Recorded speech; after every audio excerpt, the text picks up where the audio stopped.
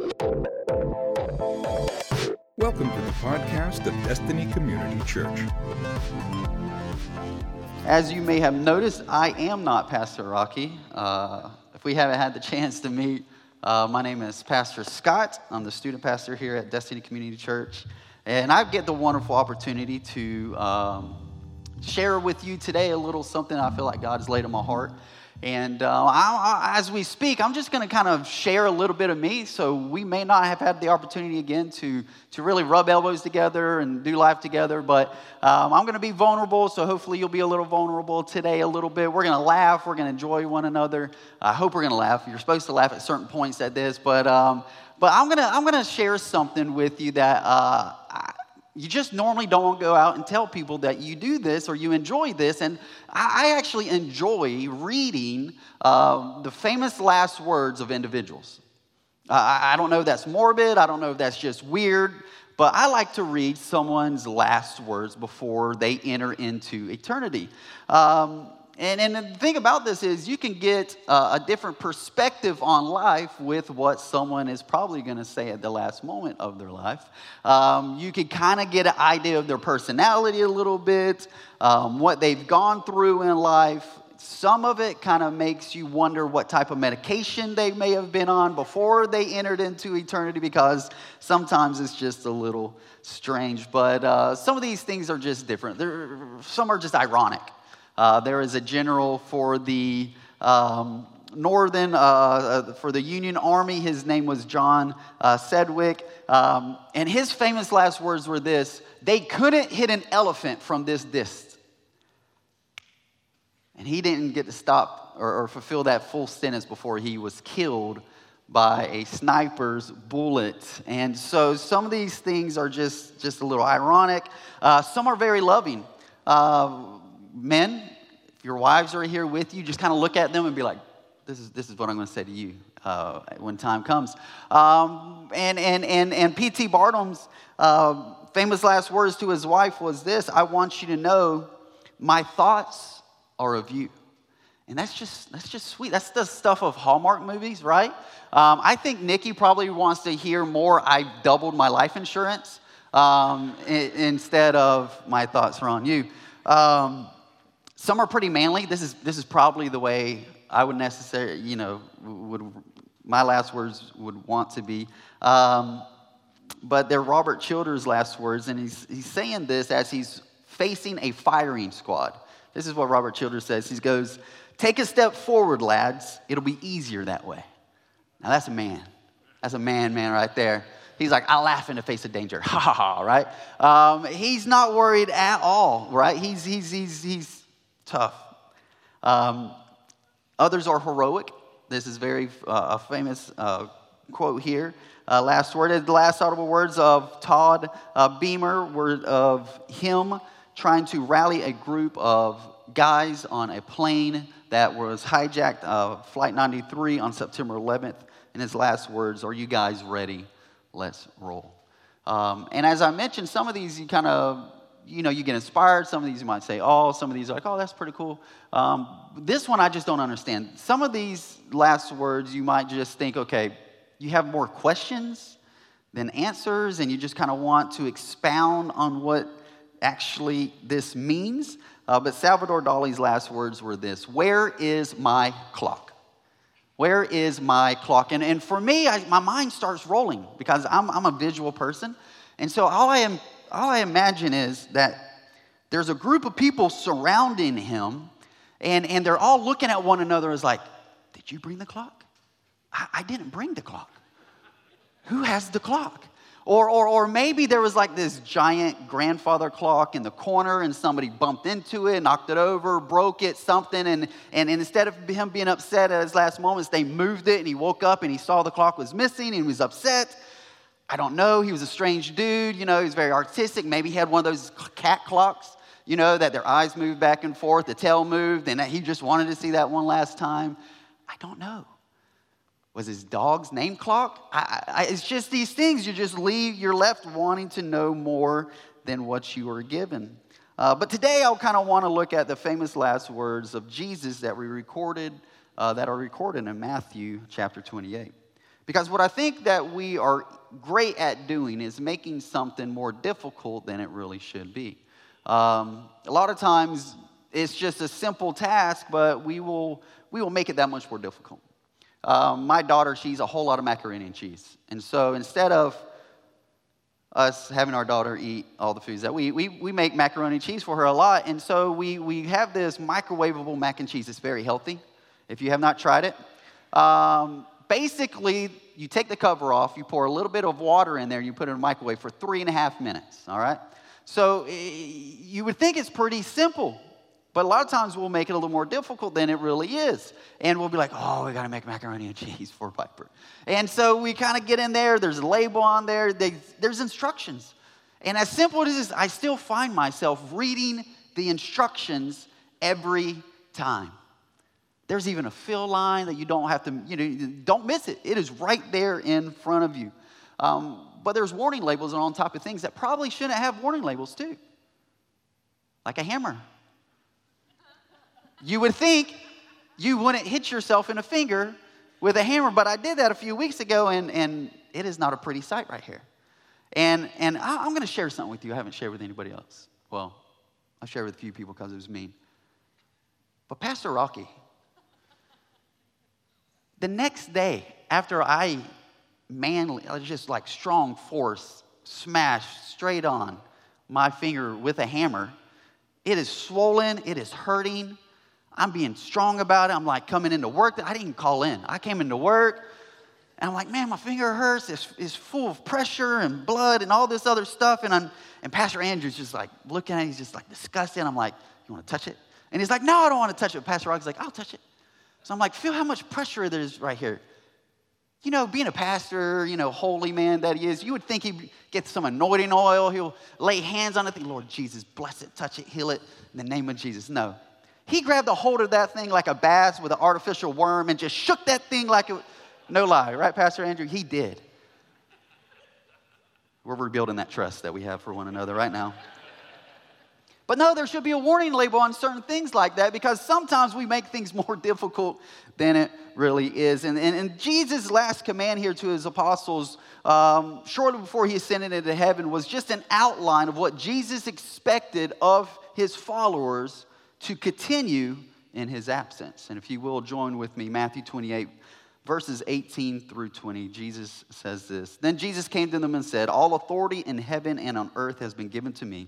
Therefore, go and make disciples of all nations, baptizing them in the name of the Father, the Son, and the Holy Spirit, and teaching them to obey everything that I have commanded you. And surely I am with you to the very end of the age. I'm with you always to the very end of the age. These 3 verses here, God has given us a mission. Now look at your neighbor and say, you've been given a mission. Now look at your other neighbor and say, you've got a mission too. We've all been given a mission. And I don't know about you, but I like a mission. I'm a mission task-oriented type guy. You give me a mission, I'm good to go. You make something very vague and you don't put it out there very much, it's probably not going to get done by me. But you say, Pastor Scott, I've got this mission. I need this to be accomplished. I'm like, yes, sir, I'm on it. Let me go do this. I'm one of those OCD type people to where all my little missions, all my little tasks, I write them down, and then I put a little box right beside them. So when I finish that mission, I can check that off. Anybody else like me? A little weird? All right, I appreciate you people. The rest of you, I'll grow to love you. But this is the thing. I love simple little missions. The movies that I enjoy, mission-focused, easy to the point.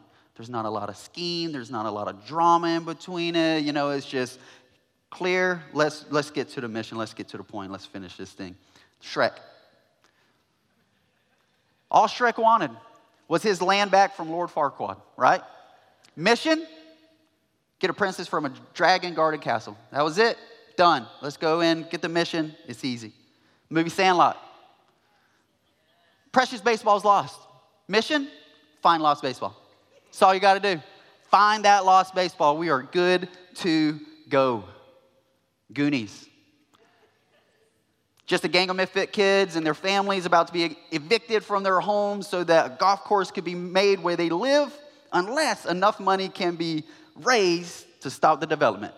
Mission, find lost treasure, safe house. That's it. Mission, good, go. You give me a clear mission, I will follow that to the end. I'm a simple guy. So when Jesus tells me to go and make disciples, my mission is to go and what? Make disciples. Exactly that. There's no reason to make it that more difficult. And that's exactly the task God has given us. He's given us a world-saving mission, and it's in our hands. And some of you are like, oh, okay. How about it be in somebody else's hands, not my hands? BJ, how you feel about it being in your hands? It's a little pressure, right? How about everybody else's hands in here? My hands might be okay, but I don't know if I trust everybody else's hands, right? I'll be honest with you. I don't know if I trust a slingshot in some of y'all's hands. Some of y'all would shoot me on purpose. Some of you shoot yourself on accident, right? Because you don't know how to work it. But no, we've all been given this purpose, and it's in our hands to step out and fulfill that purpose. Now, some of you, I'm sure, are good, but others, look around. Don't make eye contact, but look around. It's a little iffy at best. But if the salvation of the world is on us, which it is, what are we doing about it? Because this is the thing. So many times we don't see ourselves as the ones to go and fulfill that command that God has given us. We easily want to push that on somebody else. Sometimes we see ourselves as a misfit or maybe just a silly group of kids trying to have fun during the summer. Or maybe we see ourselves as a big, old, scary ogre and we just don't want anything to do with it. But in our lives, God has told us that it is our mission to go out. I love who Jesus is talking to. And I think it's very important that we recognize exactly the audience that Jesus is talking to here. He's speaking to his disciples. He's speaking to a group of roughneck men. He's speaking to a group of ragamuffin individuals. He's speaking to tax collectors. He's speaking to fishermen. He's speaking to a group of rebels. He's speaking to a group of men that outwardly we would not look at them and say, this is the group that Jesus is going to put the extent of his salvation, of his forgiveness on these men's shoulders. Now, let's be honest. And when we start talking about things like this, we think of ourselves in that same boat. We think of ourselves of not being good enough. We think, oh, okay, I understand there is a mission, but I'm not the one to go fulfill that mission. Leave that to Pastor Rocky. Leave that to Pastor Andrew. Leave that to someone else who is much better and far superior in these areas of the Bible and church and this and that to fulfill that. And so many times we get the idea of, I'm not good enough. I'm not smart enough. I'm not talented enough.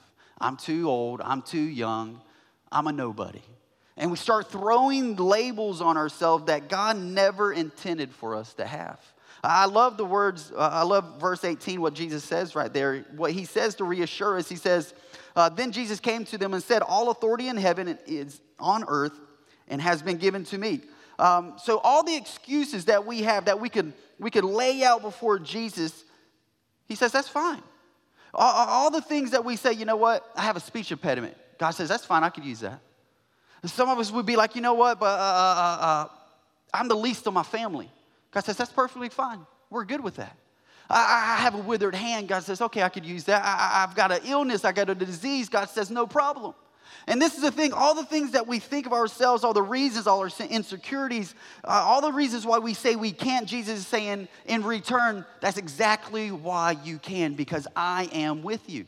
Jesus is saying, look, I've got the authority. Everything that you are battling with, everything that you're insecure about, don't worry about it. He says, take your insecurities and wrap them in my authority.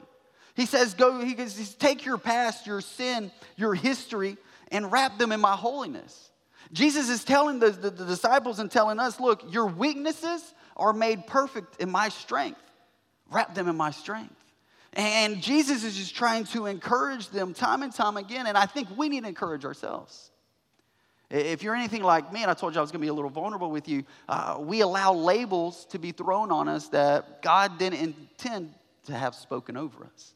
God made us a certain way, but we've allowed people to come in and trying to change the thought process that we have in our minds. I remember at a very young age coming in And I had a speech impediment, and I remember being made fun of at school for saying like things like "ka" and "puss." I didn't pronounce my R's very well, so people made fun of me. It is what it is, right?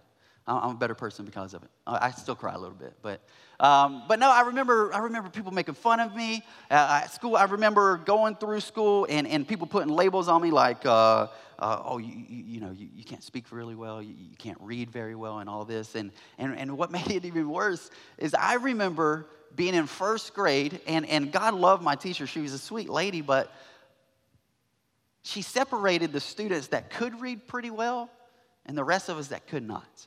And I remember sitting in that other group of the nots and looking over there and being like, yeah, I'm not a good speller, but I'm great at PE.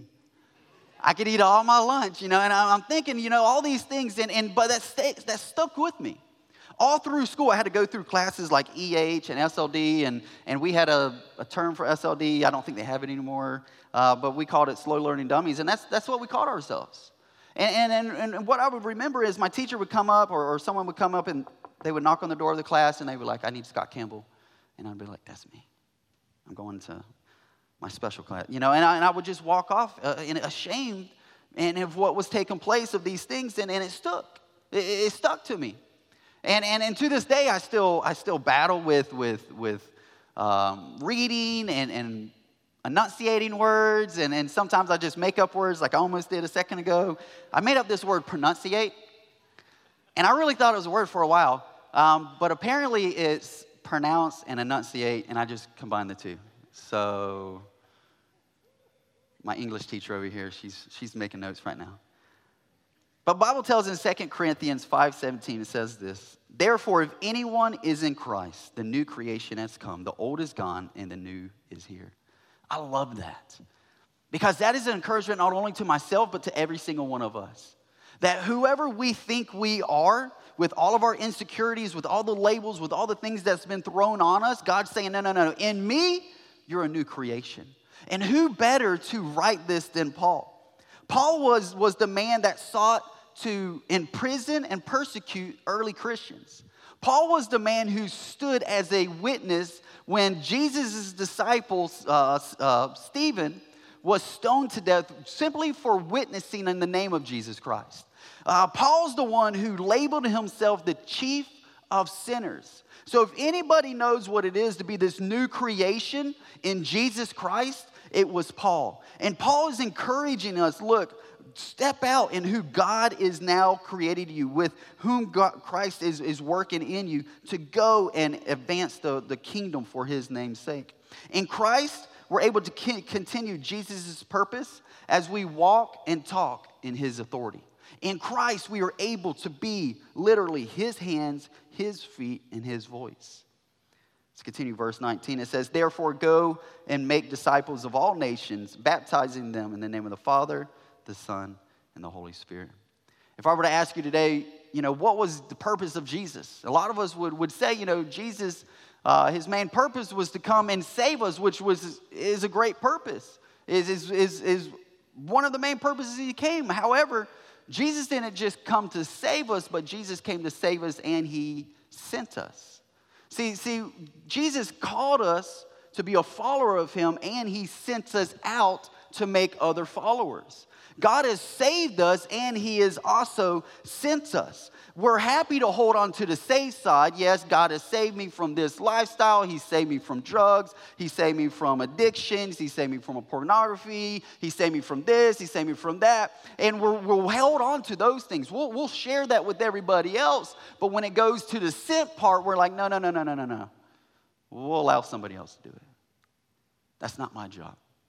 That's not the giftings God has given to me. But God didn't ask, with this gifting, you are able to go. No, he said, go and make disciples of all nations. We're good with the saved, we're not with the sent. Jesus saved us, and he has sent us. The mission was to go and make disciples. And understand this, if we're missing the mission, people are missing the message. If we're missing the mission, people are our friends, our families, our coworkers are missing the life-changing, life-saving message of God's love and his forgiveness, and they're missing it altogether. Let's continue verse 20. It says, and teaching them to obey everything I've commanded you. This is basically sharing the gospel. The gospel in Greek is basically just good news. Us sharing good news. Basically us sharing the good news of what God has done in our life. Us sharing the good news of our testimony. And every single one of us, if we've ever accepted Jesus Christ as our Lord and Savior, we have a testimony. Something God has saved us from. And we're able to just share that. But again, I think what we do is we make it so much more complicated than it really should be. We think we have to have a degree in Bible and Bible history and theology and all this stuff. When God says, no, you don't have to worry about those things. Just go and share the good news. Because a lot of times we put the pressure on ourselves. But at last that I've checked, I don't have the ability to save anybody. Only Jesus Christ does. God didn't tell me to go and save the world. That was Jesus' mission. God just told me to go and make disciples, to share the good news of the word. And sharing our testimony is simply put just sharing our story, sharing what God has done for us. Romans 10:14-15 says this, how then can we call on the one they have not believed in? And how can they believe in the one whom they have not heard? And how can they hear without someone speaking or preaching to them? And how can they preach unless they are sent? As it is written, how beautiful are the feet of those who bring good news. I love that. How beautiful are the feet that bring good news. How many of you say, Pastor Scott, I got some beautiful feet? No takers? Because y'all are liars if you say you do. Because feet are ugly. There's no pretty feet. And the longer you look at feet, just the worse they get. And as I was kind of thinking about this, I was thinking about different styles of feet. And I'm going to kind of go through this. And as I'm going through this, you might see where you're at a little bit. But what I would say is the most common feature of feet would be this, is that you have your declined feet, which would be your big toes here, and your little toe is here, and you just have this declined slope, right? You just have this little slope of big toe to little toe. And so for most of us, we're kind of in that ballpark. But then for some of us, we got that drop-off. Right? We got the drop-off where you got, a few toes here, and then the rest of the toes are over here. And it just, like Nemo, it just drops off. It's gone. And maybe that's where we're at. For some of you, you got that growth spurt toe. Where your big toe's here, that other one's like way up here. It's just looking over everybody else. Like, what's up, guys? That's where we're at. Some of you, is kind of where I'm at. I got that bashful toe. And where my little pinky toe, my fifth toe, man, it's a little shy. And it doesn't, even on barefoot, they don't see the light of day. It just kind of curls in a little bit. I'm like, come on, little fella, don't be shy. These are nice people. And we just put it out there, right? Oh, I ain't done. Some of you have got them alien toes where they're out of this world. They're skinny, but they got that big old top, like a little alien head. Just, it's there. I ain't gonna say names.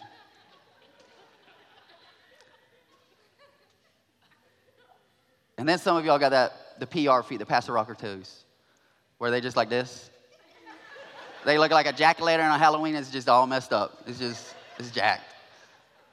I'm just kidding. I can say that because he's not here. But this is the thing.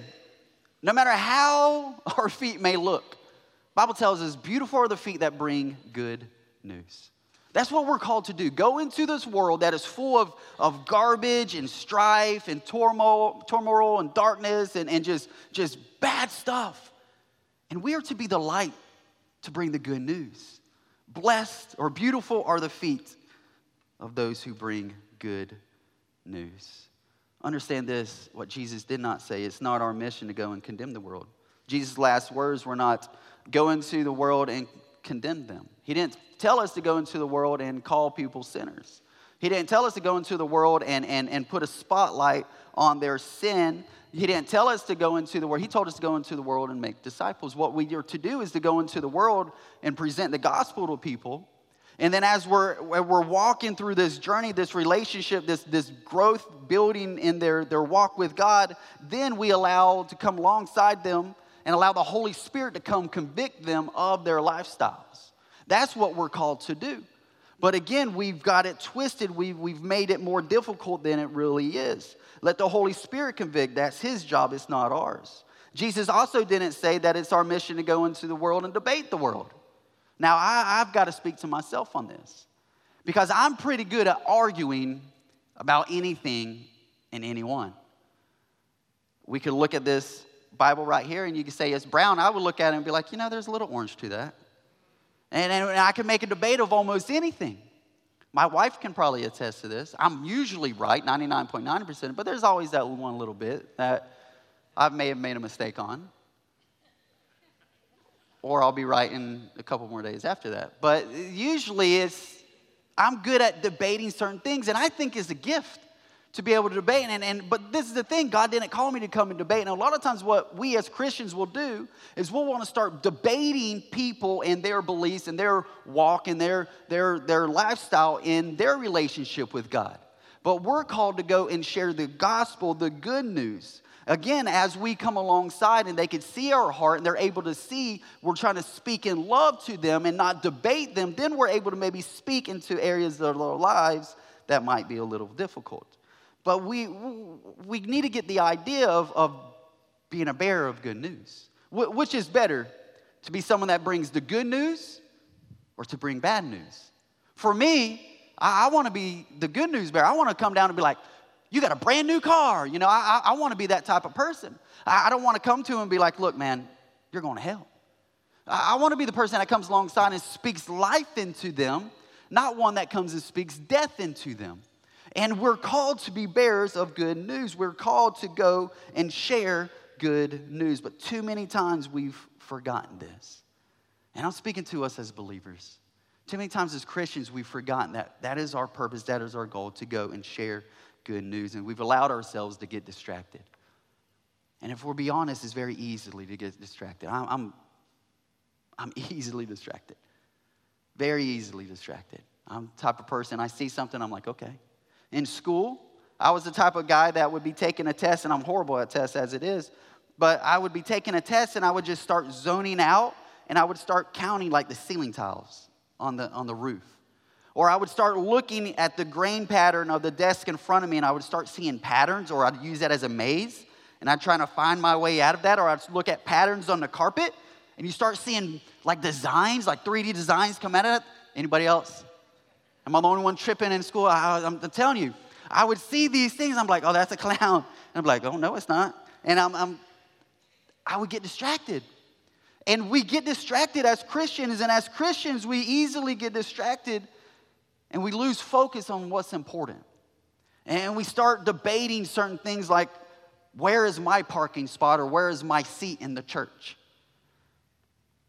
One of the biggest things that I was concerned with, coming from a church that was really established, we had celebrated over 100 years before I came here, and then coming to a fairly young church, celebrating 13 years, I think it was at the time when we came, that you didn't have that ownership. This is my parking spot. This is my chair. Granted, we were in the Panther Palace. We had folding chairs, and that chair would disappear week in and week out. But now that we came in here, one of my biggest fears was that someone would come in and claim ownership of, this is my chair. When technically it's not. It's the church's chair. And it's made to fit whomever sits on it first, right? And if you feel like I'm stepping on your toes, I'm not doing that. Your toes are already messed up as it is. I don't want to step on them anymore, all right? But what I'm saying is that we get distracted. And I've seen it happen where someone new will come into a church, they come to sit down, and that person walks over and says, you're in my seat. They don't know anybody in the church, but now all they have is this view of a Christian as someone being upset that they're sitting in a spot that they normally see themselves. And we get distracted with certain things. We could do the same thing with the type of music. I'll be honest with you. We have a great worship band, and I love them. There's no buts. Y'all are great. I grew up singing hymns. My music goes back to hymns. I'm an old soul. I like listening to that type of music. So if I'm usually humming something, it's usually an old hymn, like "Swing Low, Sweet Chariot" or something. I mean, it's Nothing but the blood of Jesus. It's just old stuff. And I love singing those things. But what we'll do, and we'll get distracted in the church and we'll start debating which style is right and which is wrong. Well, are we glorifying the name of Jesus Christ or not? Because that's the only thing that really matters, is that Jesus Christ is being glorified in his house. But we've allowed ourselves to get distracted. We've allowed ourselves to worry about what has taken place rather than this. And the enemy knows that if he could get our focus off of Christ and get our focus on all these other things that really don't matter, won't add up to a hill of beans or anything in the future, he knows that he's won. Because if we focus, if we major on the minor things, Satan knows that we're too focused on winning debates rather than winning the lost. He understands that we're too busy looking spiritual rather than being Christ-like. And this is the thing, distracted Christians are defeated Christians. When we are distracted on the purpose and the plan that God has for us, we are defeated to win against the enemy that is coming up against us.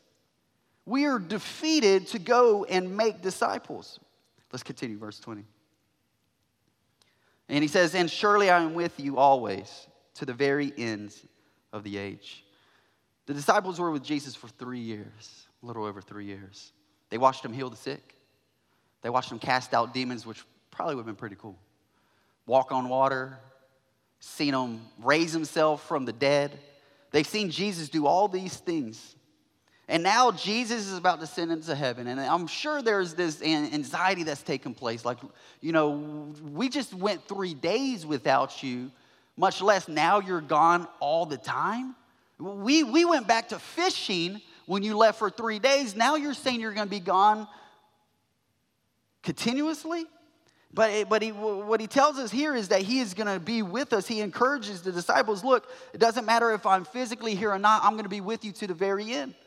And the Bible tells us that in 1 Corinthians 3:16, basically tells us the Spirit of God dwells in us. So it doesn't matter where we go or what we do, that we have the Spirit of God in us. We're able to move and act on not our own behalf, but understanding that the power of God is with us. And I don't know about you, but that's reassuring to me. Because this is the thing, I know my insecurities. I know my weaknesses. And this being on the stage speaking to you guys, this is not a strong suit of mine. You want me to go and build something? Sure, I got you on that. You want me to go and tear something down? Good to go. You want me to read something in front of people? Not so confident. But the only reason I'm able to do this is because I know that I'm not alone in doing this. Is that I've got the Spirit of God right here with me, moving and encouraging me. I couldn't get on this stage, I couldn't stand before you without his power, and I couldn't forgive others without his grace in my life as well. And that's what God has called us to do. And I'm going to bring this to an end, but I want us to understand this. Our mission, Jesus' last words, to go and make disciples. That is exactly what we are to do. When we have Christ in us, that means we are to bring Christ to the people. And for so long, I got this wrong. I thought people would come to me, and then I could share Christ. And for many, many years as a young Christian, I remember growing up and thinking, if I'm just doing things better than everybody else, than the sinners are doing, honestly. If my Christian life is better than the sinful life that they're living, then I'm doing a good job. And if somebody comes to me and starts to want to have a conversation of what it is to go to church and live for God, okay, then I can have that conversation and I can witness to them. And so in my mind, that is exactly what took place. But then I recognized something in Luke chapter 15, verse 4. Jesus is giving this example of a shepherd that has 100 sheep and one goes lost. And Jesus says, don't you leave the 99 to go find that one? That's what we're called to do. We're called to bring Jesus into this world. We're called to bring Jesus to lost people. And I realized I knew exactly who that one was, that one lost individual in my life that I was to go after. Because this is a thing, for many, many years, I would pray for my dad. For many, many years, I would pray. This is basically what my prayer was. Dear Lord, My dad needs you. And I just pray that you would send someone into his life to share Jesus with him. That was my prayer. My prayer was basically saying, God, send somebody else to share the message, the life-saving message of Jesus Christ to my dad. And then all of a sudden I had this revelation, this understanding that no, it's not their purpose, but it was my purpose. And when that ownership took place, I remember exactly what I started to do. I started to think, okay, this is my purpose, this is my plan, this is my mission for my dad. And so what I did was, it was in the month of June, and it was almost Father's Day. And so I went out and I said, I'm going to buy him a Bible. So I went out and I bought him a Bible. I went home, I opened that Bible up, and I wrote, to Scott Campbell, from Scott Campbell Jr. Then I put June 17th, 2001 on there. See, my dad, he wasn't just a non-believer. He was very adamant atheist. My dad would say things like we're brainwashed and that Christianity was a crutch for weak people. And we had conversations, pretty strong conversations. Well, he had a conversation with me about how I shouldn't be a Christian. And I just remember thinking there's no way that I'm able to be the one to bridge that gap with my dad. And I remember getting that Bible, and I'm thinking, you know what? I'm going to send this off. He's going to get it for Father's Day. He's going to open, he's going to read it, and then, whoo, glory, it's going to happen. There's going to be a change. And it could happen that way. But I got my Bible, and like a lot of us do, we start to get distracted. And I got a little distracted, and I didn't send it. I held on to it for a week, and a week turned into a month, and a month turned into 6 months. And I remember having that Bible on my dresser every single day, and I would come home and I would see that Bible, thinking, I need to send that out to my dad. I got to get that to my dad. It's my mission. I got to get that to him. 6 months after I bought that Bible, December 21st, 2001, I'm at work. Someone comes up to me and says, hey, your mom's here. I go outside. My mom's there, and she's kind of crying a little bit.